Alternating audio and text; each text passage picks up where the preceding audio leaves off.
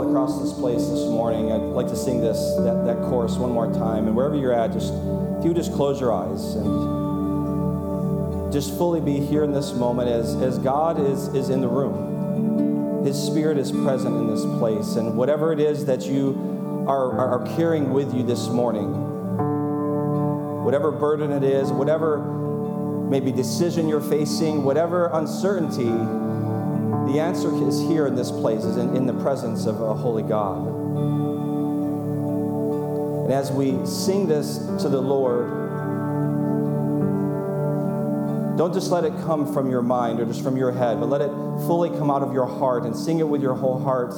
Because the question is this morning is, do you love the Lord? Do you truly love your Savior, Jesus Christ, this morning?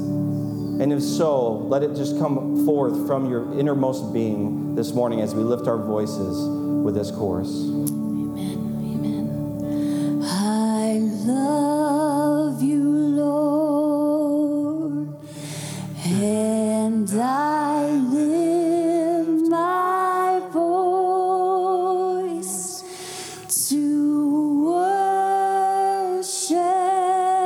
you, oh my soul, rejoice, take joy, my King, in what you hear. May it be a sweet, sweet sound in your ear. Let it be a sweet, sweet sound. Let it be a sweet, sweet sound in your ear. Hallelujah. Lord God, we just thank you, God. I think of the birds of the air as they just, again, fill the air with singing. All of creation, Lord God, lifts its voice in worship and praise to you. And God, may our worship this morning truly be, just as we've sung, Lord God, be a sweet sound in your ear. God, may you inhabit the praises of your people today. In Jesus' name, and all God's people said. Amen. Amen. Amen. You may be seated.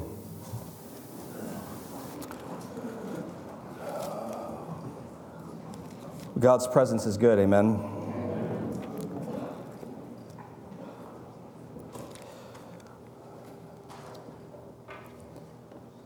Well, we're going to, you may be picking up on this a little bit. We're going to do things a little different today. You're probably wondering, wow, Pastor Dell, you're up there very early. You must have a very long sermon in store for all of us. I do, but I'm not going to preach that one today. One of the things is, I think we are creatures of habit. Sometimes it's a detriment, I think, to us because we fall into like rhythms and we where we can just go through motions, right? I'm sure most of you probably can't even remember how you got here this morning. You get in the car, you just start driving, right? And you can multitask, your mind can be on other things, and somehow you arrive where you're going to go because you've done it 100 other times. And my prayer is always when we come into God's house, when we gather together as God's church, as his people, that we do so fully engaged with our whole being.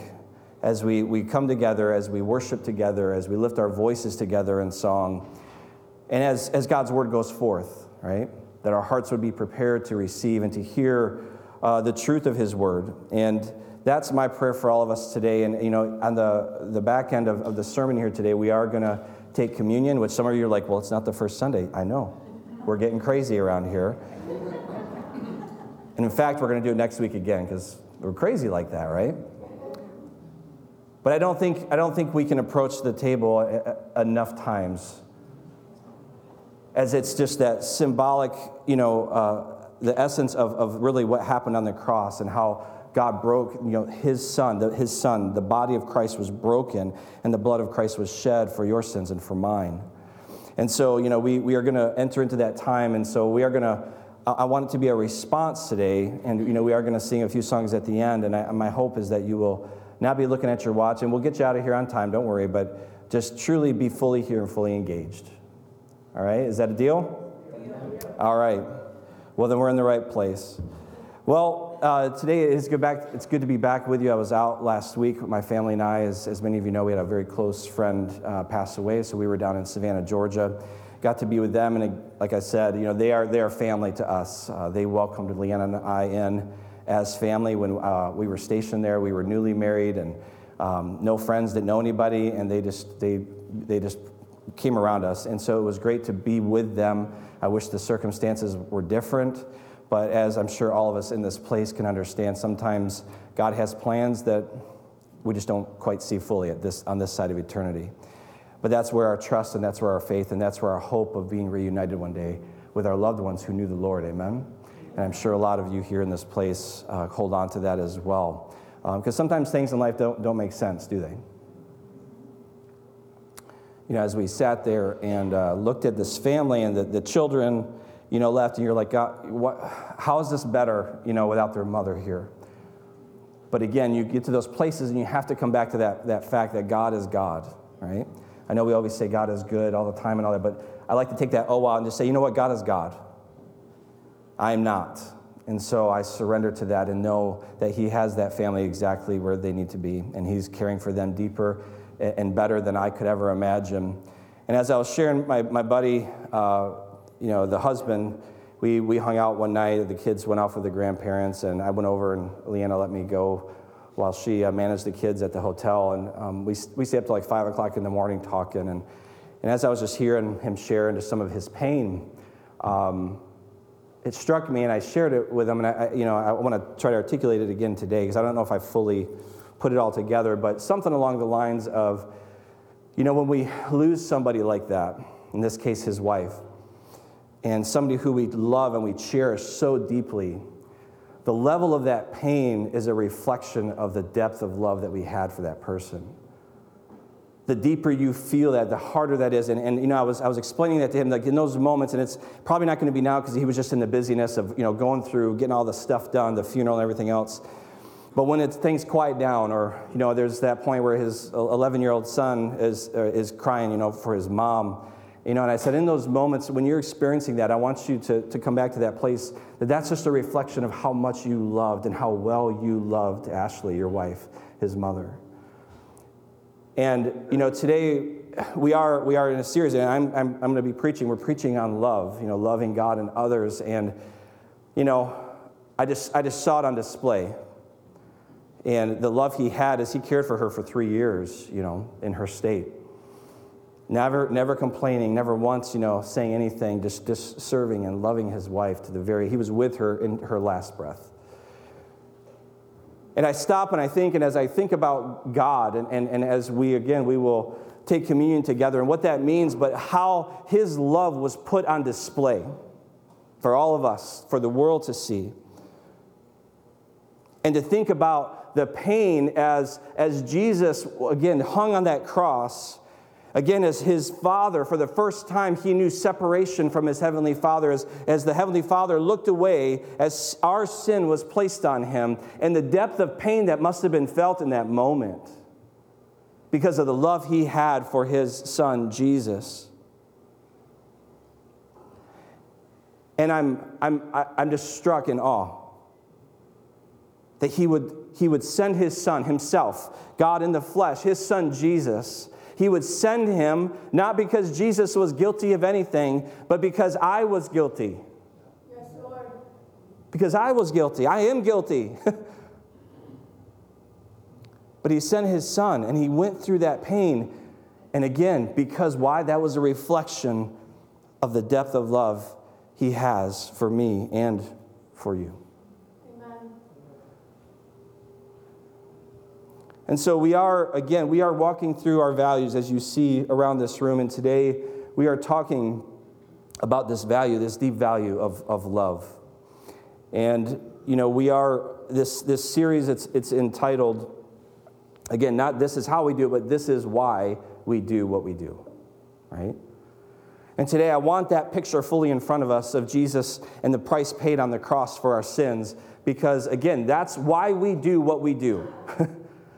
Why do we go to the lost? Why do we go into uncomfortable places or uncomfortable conversations or even hostile places? It's because of the depth of love that was put on display for us.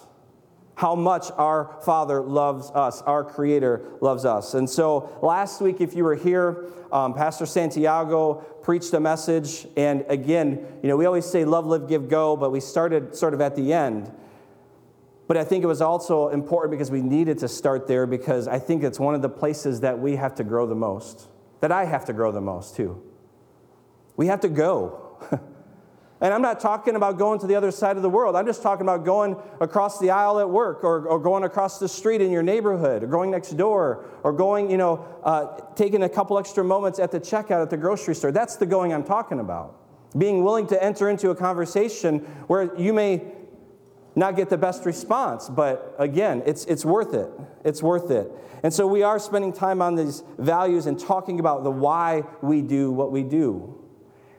And again, as I say often in this church, and my prayer and my hope for you in this church is that we don't just do lip service to these 4 things, but we want to live them, right? Because if we don't live them, we can talk love all day. We can talk about going all day. We can even send our money to send somebody else to go. Right? Because that's easier. Frankly, you can even send a lot of money. But God is calling each of us, right, where we are, to go, to reach the lost. And so today, again, we're going to hone in on this principle, this value of what it is to love, and how that really fits into everything. Again, if you're thinking like me, the topic of love is so broad and so vast, we could probably run a 3-month series just on love, right? Because there's so many aspects to love, so many kinds of love, and how love plays out and what that looks like. And so I'm really going to try to focus here today in this vein of what does real love, or what should real love look like, okay? What does real love, or what should real love look like? Today I don't know if you guys realize this or not, but I don't think many of you know, but I'm a Detroit Lions fan. Come on. We're playing the NFC champion. I have to say something. I have to incorporate this into my sermon, so just go with me, all right? Actually, it looks like most of America is pulling for the Lions, because everybody feels so sorry for us. But listen, but they've been such a great, because I follow every news story, every feed, and I find out all the stuff behind, which is a lot of people on the surface. And I'll tell you about this team is, there's some great talent on the team, but it's not like your big name superstar players. But everybody you talk to, even the most talented ones, what they talk about, and it's this thread that I found throughout, honestly, is love. They literally, they're like a family. They love each other. They love the guys next to them, and they're willing to go to the wall, to the mat, whatever it is, go through the wall for that person. And as you listen to them talk, it's so many times they cast the spotlight on someone else on the team, not themselves. And I love that. I love that about this team. It's different than anything I've seen before, because they're there for the person next to them. Much like, I've shared it again. I was in the military, and that idea of going to war together. When you go somewhere together like that, there's the movie Band of Brothers. It's a book too, but it's a great picture. And you watch, my son Noah and I were watching it for a little bit, and just seeing those guys, they do a really good job depicting. Again, I know it's a movie, and I can't even imagine what the fullness of those experiences would have been. But you still get the essence, like these guys literally would die for each other. That's another picture to me of love, And I deployed to Iraq, and I've been to Afghanistan and all those kinds of places, never kicking down doors or anything like that, but still in harm's way, you would say. And there is just something about the bond that is formed, and it comes down to this: when we are on mission together, right? When we are on mission together, because the reality is, before we hit the ground, everybody's figuring out, and we're being instructed over and over at every level. Everybody understands what the mission is and what their part is in it. and they're trusting the person next to them to do their part while they do their part. And if we all do our part together and do it right and do it well, then we succeed. Right?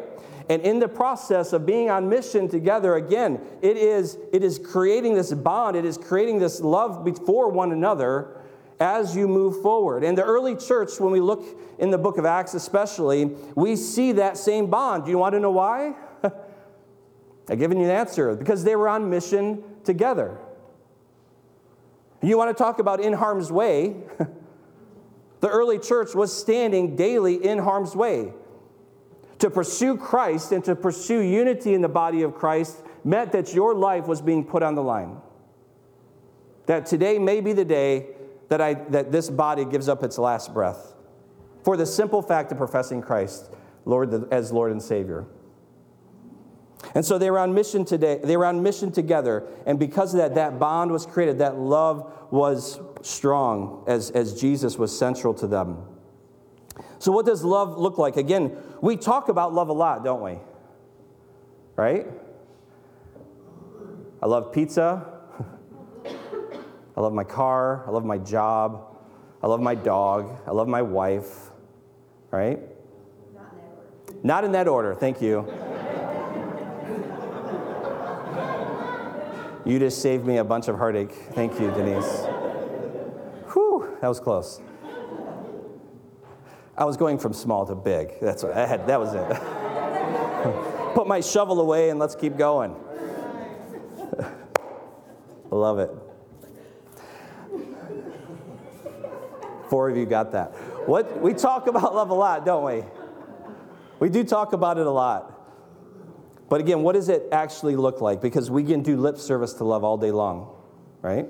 We can say, I love you. We can do all these things. But until there's action, right? Show me that you love me. Show me that you love me. Make it inconvenient for yourself at some point, an inconvenience in your love for me. If we were all given the opportunity to look deeply, again, into our lives today, not just some of it, but even the deep moments. Actually, let's put it this way. Imagine if we all got to look into your life today. If you just started sweating profusely. We looked into the deep moments, like all of it. Not just the deep, even the deep parts, but what about like the mundane or the day in and day out? Imagine you had like this little drone, that kind of followed you throughout your day and your week. Every moment, everything you say, everything you don't say, everything you do, everything you don't do. And all of us at home, we could sit down and kick our feet up and watch your life on display. Now, imagine if we were doing that, as weird and awkward as that might be, but we were sitting there watching your life play out. But imagine then we hit the mute button. Have you ever done that like in a scary movie and you kind of mute it and it just sort of the music's gone and it's not scary anymore? But imagine if we're doing that scenario's happening and we're watching your life play out, but we hit the mute button, there's no more dialogue, there's no more music. Is the life that we can see or we would observe, is it a life of love in action? If we simply watched what you were doing without hearing what you're saying, would we see love being played out? And if you would say yes to that, then I want you to think about for a moment. Literally think. I want you to think, what actions would you be doing? What would that look like? What would love look like played out in action, right? And another question along those lines is what would be the object of your affection in your actions, right? Maybe it's making dinner for your family or something like that. Maybe you push somebody out of the way of a car and you take that hit. What would that look like, and what would be the focus of our affection? You see, I think we all know, and we talk about this often, but one of the best places, obviously, that we can go, for an example, is to Jesus himself, right? As Jesus walked this earth, I think we go there and we look at his life and how he lived. Not just what he said. Because remember, this is God. I mean, talk about power in words. He literally stopped a storm, so his words were powerful, but his actions and how they spoke.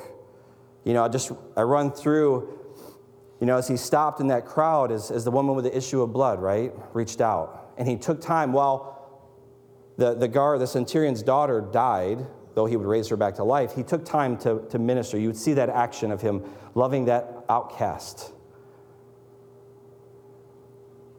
Perhaps it was, Lazarus, and maybe you didn't even hear the words, but you saw this dead man come to life. Maybe it's being with the sinners at a table, that the people that he's not supposed to hang with, but he's eating with them. Or ultimately, I'm sure all of us, our mind might go to the cross. His actions, love in action. If you have your Bibles, I want to invite you to turn to Philippians chapter 2. I want to read verses 3 through 11 as we dig into the Word of God this morning. Philippians 2, verses 3 through 11. And I'm going to be reading out of the New Living Translation this morning. And again, I encourage you, if you're here today, and if you don't really know Bible translations, if you struggle sometimes, I love the New Living, especially for devotionals and stuff like that. It was written for children, actually. And so it's just beautiful how they sometimes pull it out. So I read it in this translation. I liked how it read, so it should be up on the screen, so please follow along. Philippians 2, beginning in verse 3, it says, "Don't be selfish. Don't try to impress others. Be humble, thinking of others as better than yourselves. Don't look out only for your interests, but take an interest in others too." Verse 5, "You must have the same attitude that Christ Jesus had. Though he was God, he did not think of equality with God as something to cling to. Instead, he gave up his divine privileges. He took the humble position of a slave and was born as a human being." That's Jesus humbling himself as being born as you and me. "When he appeared in human form." In verse 8, "He humbled himself in obedience to God and died a criminal's death on a cross." Again, verse 9, there's the word therefore, right? All of that stuff we just read. "Therefore," now it's going on, "God elevated him to the place of highest honor and gave him the name above all other names, that at the name of Jesus every knee should bow, in heaven and on earth and under the earth, and every tongue declare that Jesus Christ is Lord, to the glory of God the Father." Let's pray. Father God, we thank you for your word. I thank you, Lord, for this morning. I thank you, God, for every person here in this place. I thank you for those that are watching online. And God, I pray truly in this moment, Lord, our hearts would be open to receive your word. God, let it do what only it can do, that precision, Father God, of like that scalpel and how it's used, Lord, in surgery. Let that happen, Lord, in our hearts this morning as we are challenged and as we are changed by your word in Jesus' name. And all God's people said, amen. Amen. So we see here again very clearly, as Jesus again laid down everything he had to enter earth and to enter the history of mankind. And, it tells us there in verse 5, it says that we are to have that same attitude. We're supposed to lay down everything, thinking of ourselves as less, right? We're supposed to be humble as Jesus was. Humble to the point, as he was, as we know, he was humble to the point of obedience, even as it led him to death. That's still staggering to me to think about. As we stress and we pray and we think about, Lord, show me your will. And if there's any kind of resistance or any kind of challenge, then God, that can't be your will, right? But the reality is Jesus was perfect in every way, even in his obedience, even following the Father's will, and that perfection led him to a cross.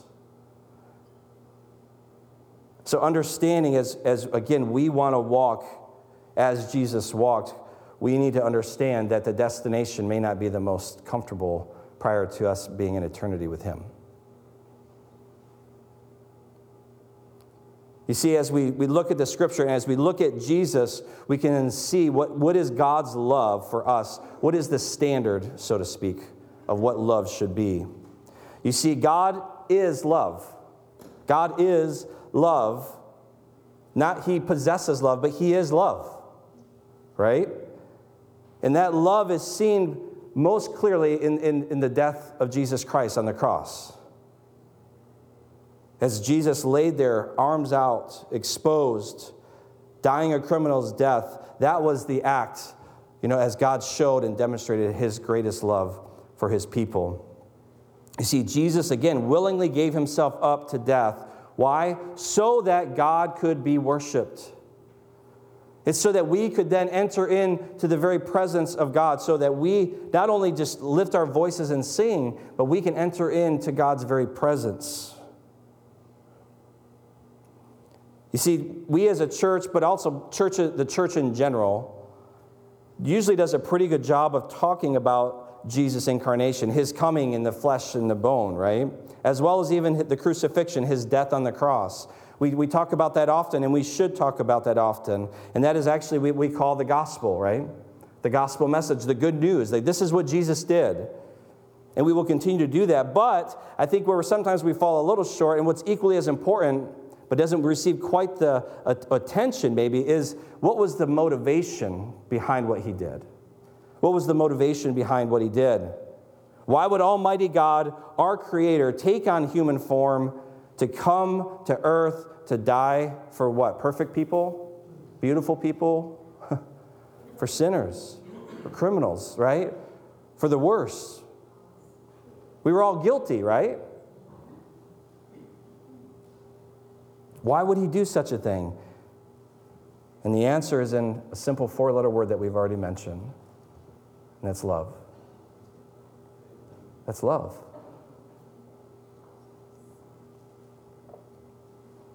God, again, didn't just love. He is love. His very nature, listen to this, his very nature would not allow him to sit idly by and watch his creation destroy itself. Even though it was completely deserving of it, wasn't it? Adam and Eve made a choice, didn't they? And we all are bearing those consequences. You and I make choices all the time. And I know none of you here probably do this, but I know for me, when I make those bad choices and I get myself in those circumstances, then I'm crying out to God. God, why? And even though I'm not deserving, in his love and in his mercy and in his goodness and in his kindness, he comes and he lifts me up once again, right?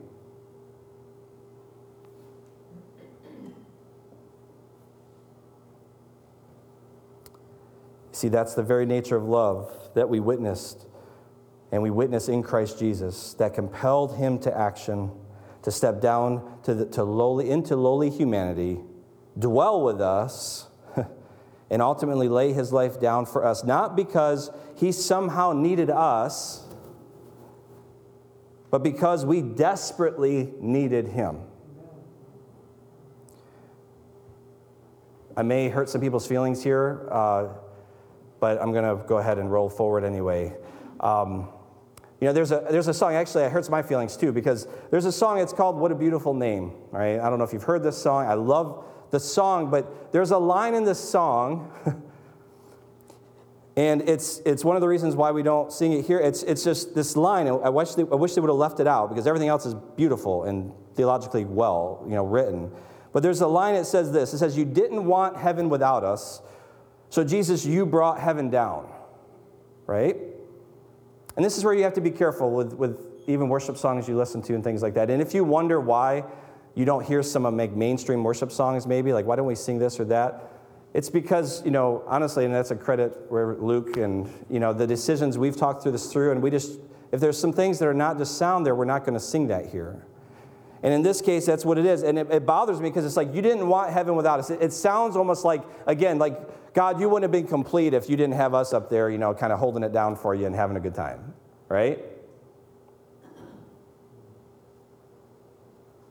And now, me and Leanna talk about this all the time because we like the song. I'm like, I could have written a better line.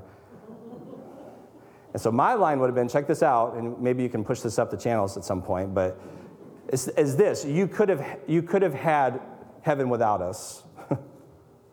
You would have been fine. You wouldn't have missed a beat. You wouldn't have cried yourself to sleep or anything. You could have had that.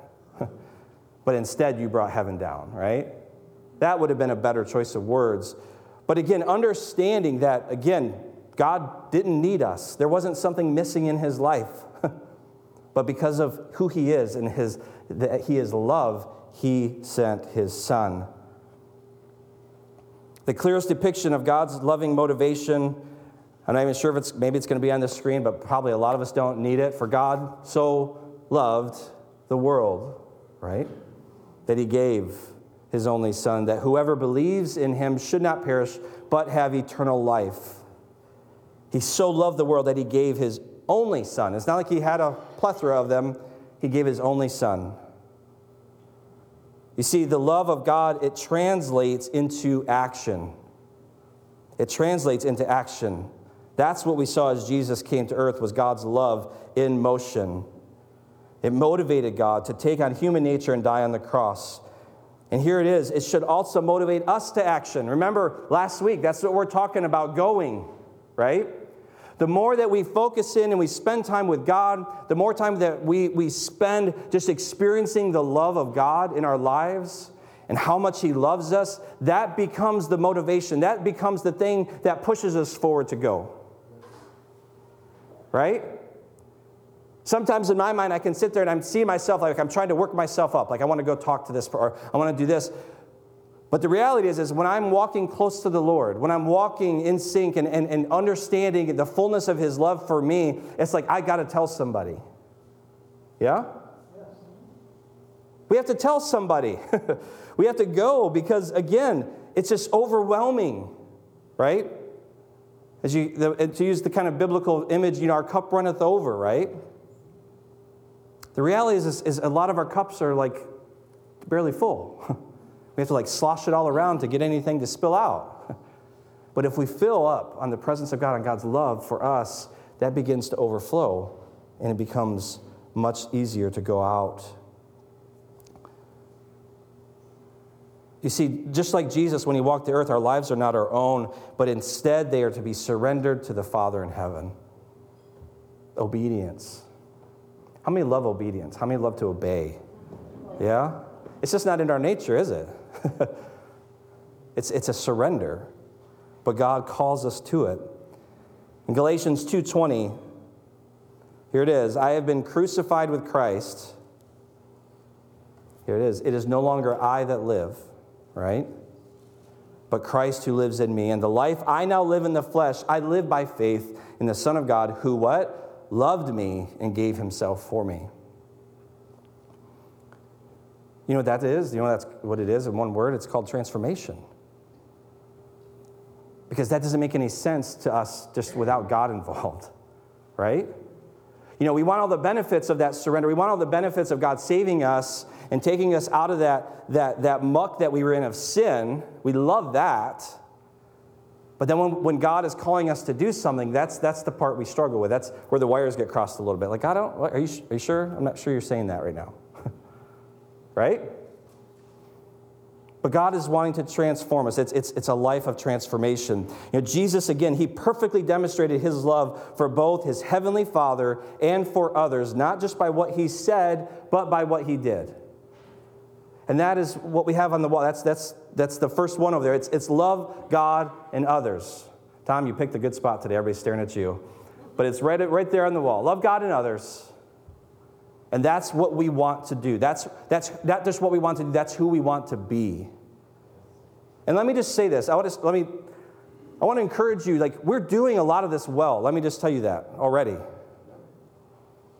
I can't tell you, when you see me run out, the secret back cave to get to the front so I can talk to people as they leave. And whenever I talk to new people, the most common thread is how welcoming, how loving, how warm this place is. Not temperature, but the people. You guys are loving, in a lot of ways, really well here. My hope, though, and I don't know, I have no way to do this unless you want to dime yourself out, is that Monday through Saturday, it's the same thing. That you're loving others well, right? And I think you are. I think a lot of you are. So we see Jesus, and we see clearly, again, by looking at his life, what God's standard of love is. The scripture as we go into the Word of God, and this is why it's so important to spend time in the Word, to be there and to linger there, if you will, is because this is our little drone, right? into Jesus' life. We can see what Jesus did. We can see how he walked the earth. We can see even the very character of our Creator God. And as we see the amount of love and how he loves us so well and so perfectly, what does that do? It creates in us a response of love. Because we were first loved. And so again, our value here, to love God and others. Now, let's look at there, and the scripture right underneath there. We're going to touch on that here just now. So love God and others. Matthew chapter 22. I'm going to start just a little before what's on the wall over there.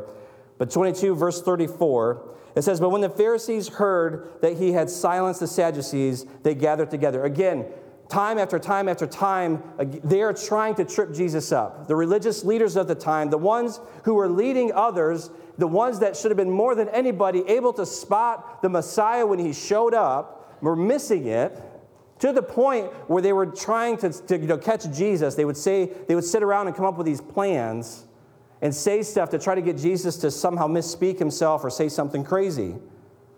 And so that's kind of the setting right now. And so there's this series of these. And so now it's, again, the Pharisees heard. And so they gathered together, and here's what they did. And one of them, a lawyer, sorry, John, bad reputation. Just kidding, John's a good one. We like you. But a lawyer, he asked him a question to test him. "Teacher, which is the greatest commandment of the law?" And again, they were not asking because they didn't know. They're trying to trip him up to select one of the commandments to say, well, all the rest we are not, That's what they're trying to do. And Jesus, again, he's Jesus, right? He's Jesus. He's got it. So he says, and he said to them, "You shall love the Lord your God with all your heart, with all your soul, and with all your mind. This is the great and first commandment." I want you to put that in your mind right there. This is the great and first commandment. And a second, so we see an order here, right? The second is like it. You shall love your neighbor as yourself. And so we're going to kind of break that down for just a few minutes here. Love God and love others. Love God and love others. So loving God, right? Verse 37 and 38. You shall love the Lord your God with what? With all your heart, with all your soul, with all your mind. This is the great and first commandment. So what does he say? Heart, soul, and mind. What is he saying? He's saying with everything that you are. Right? Everything that you are to love God.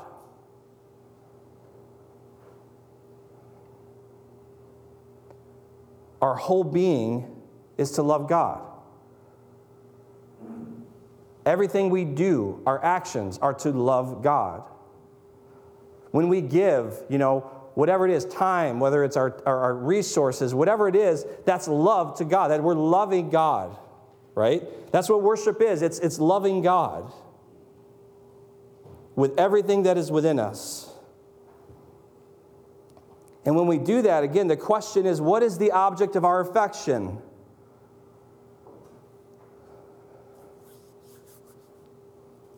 You see, for some, and again, if we're being brutally honest with ourselves, it can come down a lot of times to the point where God has simply become a means to gain the treasure that we desire, rather than making the relationship with God the treasure itself.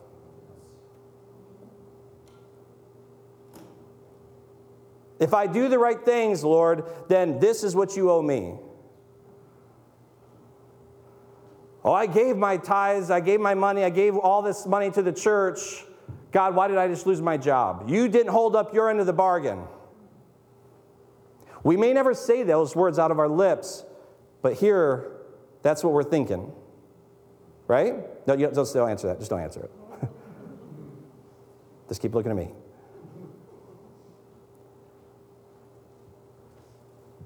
Listen, I do the same thing. I do. If I don't watch my heart and watch my motive, it's just, can I be honest? I hate it about myself. I hate that. What's my gain in this, right? What am I going to get?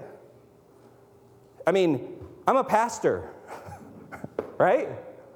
I'm a pastor. I've given my life in service to the Lord. Therefore, he owes me all good things, right? That's why we do it. Right, Daryl, for the... No, it's not. And trust me, typically in this thing, it's way more. It's way more burden than the benefit, other than eternity. But why do we do it? Because I want to be obedient to what God's called me to. But to do it and to not expect anything in return, because God hasn't He already given everything? Is there more than Jesus that He could give me? Is there more than my salvation that He purchased for me?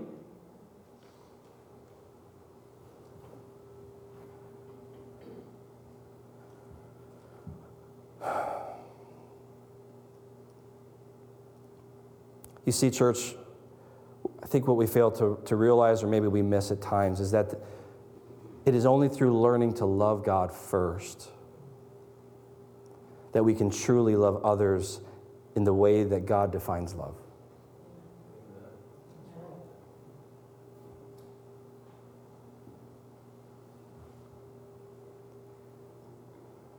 We have to love God first.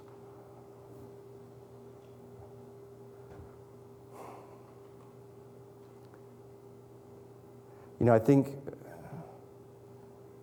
when we come to the Lord, and again, I always use this picture of I'll use myself, of like floating in the middle of the ocean, right? And there's only so much time that I can manage to keep myself afloat, right? Before, I sink, before I'm just exhausted. I am unable to save myself. And imagine a ship comes along, and imagine that, they offer that life preserver, right? They throw it to us. And they want to save us. At that point, you'd have to probably be pretty foolish to not take that life preserver. Well, this looks like it's been used before. This isn't the color of life preserver I would like. You're not thinking that, are you? You're just going to grab hold because it's what's going to save your life. You love that life preserver. It could smell like, 10-day-old fish, whatever it was. You're going to latch hold of that, right? Because you love it, because it's saving you. But then you get on the boat, and pretty soon, maybe you drop it, and you kind of forget maybe the purpose that it had. And I think sometimes with the Lord and with our walk with Him, it's not that we stop loving Him, or that maybe, we don't walk away, but we lose sight, or we lose focus of the beauty of His salvation. And even when it comes to challenging times, I think that's when we can well, God, if you don't do this, I'm done. It's like, do you remember floating in the middle of the ocean where you couldn't save yourself? And I think sometimes we have to be reminded what it is, again, to love God, and that Christ saved us. And from that, only from that point, and this is where I believe we can miss it sometimes, is because the reality is you could go out here and you could share the gospel with 5 million people for the rest of your life and see them come to the Lord. But again, if you just do that as an action, and somehow along the way you lose sight of how much you love the Lord, like that relationship, it's all for naught. To love others well, we have to love the Lord. And that's why I believe it is the first and greatest commandment, is to love the Lord your God with all your heart. And then we can love others. The second is like it, you shall love the neighbor as yourself. Remember, again, our standard is Jesus. As we look at His life, not always talking about, remember, it's not always about nice people, right? You can love nice people pretty well. One author writes it this way. He says, the narcissist loves only himself. The nationalist loves only his tribe. The activist loves only his cause. The idealist loves only his thoughts. The humanist loves only his concept of humanity. The Christian loves the irritating person right in front of him.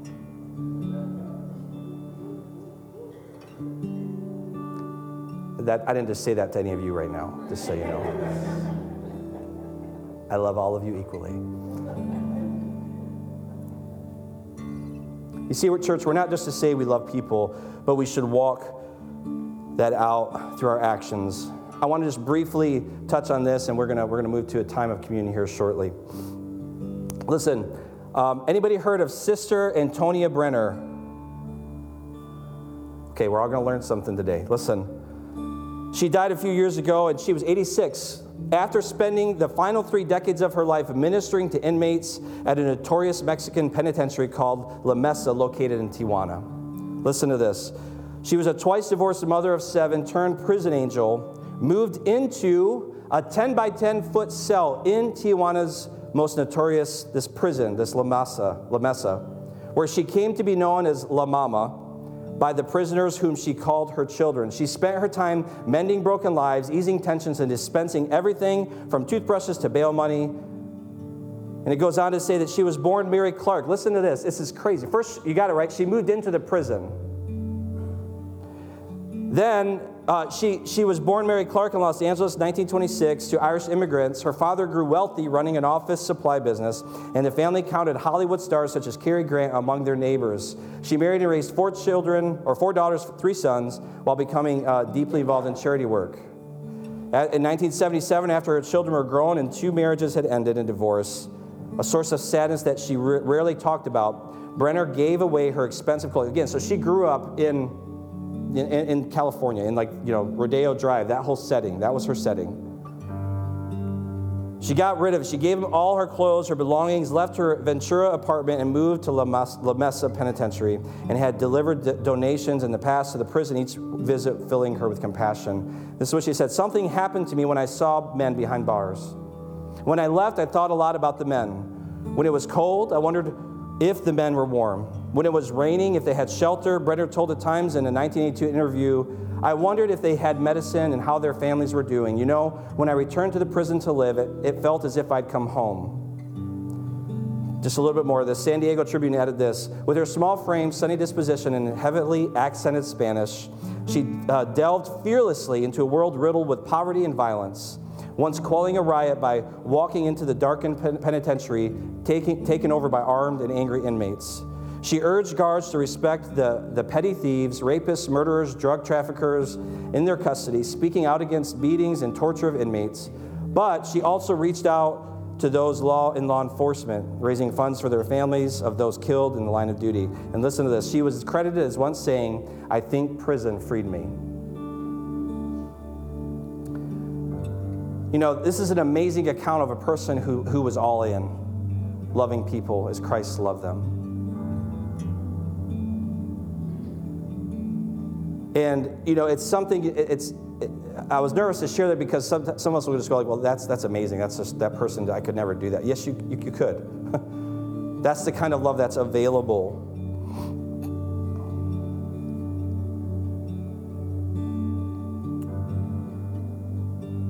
I've mentioned this book. It's called With by Skye Jethani, and I want to read an excerpt from this book, and again, we'll wrap up this message right now. But he says this, he writes this, he says, in this way, the life with God, again, he's talking about life as we walk in relationship with God, as we love God. This life with God posture begins and ends with love. God's love provokes us to treasure him, and in our treasuring, we discover the joyful truth that he also treasures us. Love is the beginning and not the end, beginning and the end, the origin and the culmination of our relationship with God. And along the way, it provokes wonder, illuminates discoveries, and ignites joy. And he lays out this beautiful cycle, right? And this is it. If you're taking notes, this is what you want to get. If you don't get it all right now, go back and watch or listen. But it's this. It starts with silence. It's us just being in God's presence. Just sitting in God's presence. Maybe you read the word or a devotional and during the day, and you're sitting there, and you're just in God's presence in silence, and you have a sense of God's love for you. And from that, he says it produces a sense of wonder and awe. Because you begin to realize like how amazing your Savior is, how amazing God is. And from that produces a aha. It's a sense of discovery of who God is. And then from there is a ha-ha, which is a sense of joy. That you are fully in God's presence, that he's got you.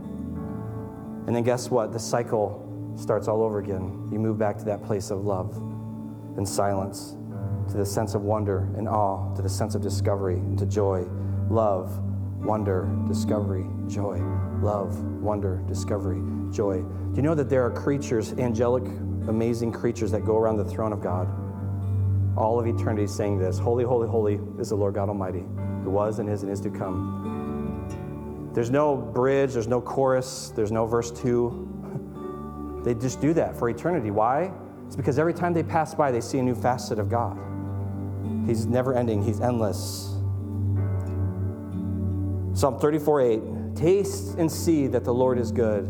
Oh, the joys of those who take refuge in him. And this, again, is what it looks like to love Jesus. And as we do so, we can then love others well. Amen? I call it all in, being all in. And that's what we want to be today, church, is all in. Would you bow your heads as we go before the Lord? Lord God, we thank you, Lord, for today. I thank you for this message. I thank you for this time that we've had. And God, I just pray right now for every person in this place, those watching online, God, that if there's areas in our life, if there's places, Lord, where we have missed it, and I'm sure there are, God, that we would just, again, surrender to you, that we would once again, Lord God, that you would rekindle that flame, Lord, of what it is to love you as we recognize and we can see, Lord, the depth of your love for us. Even while we were sinners, Lord, you died on the cross.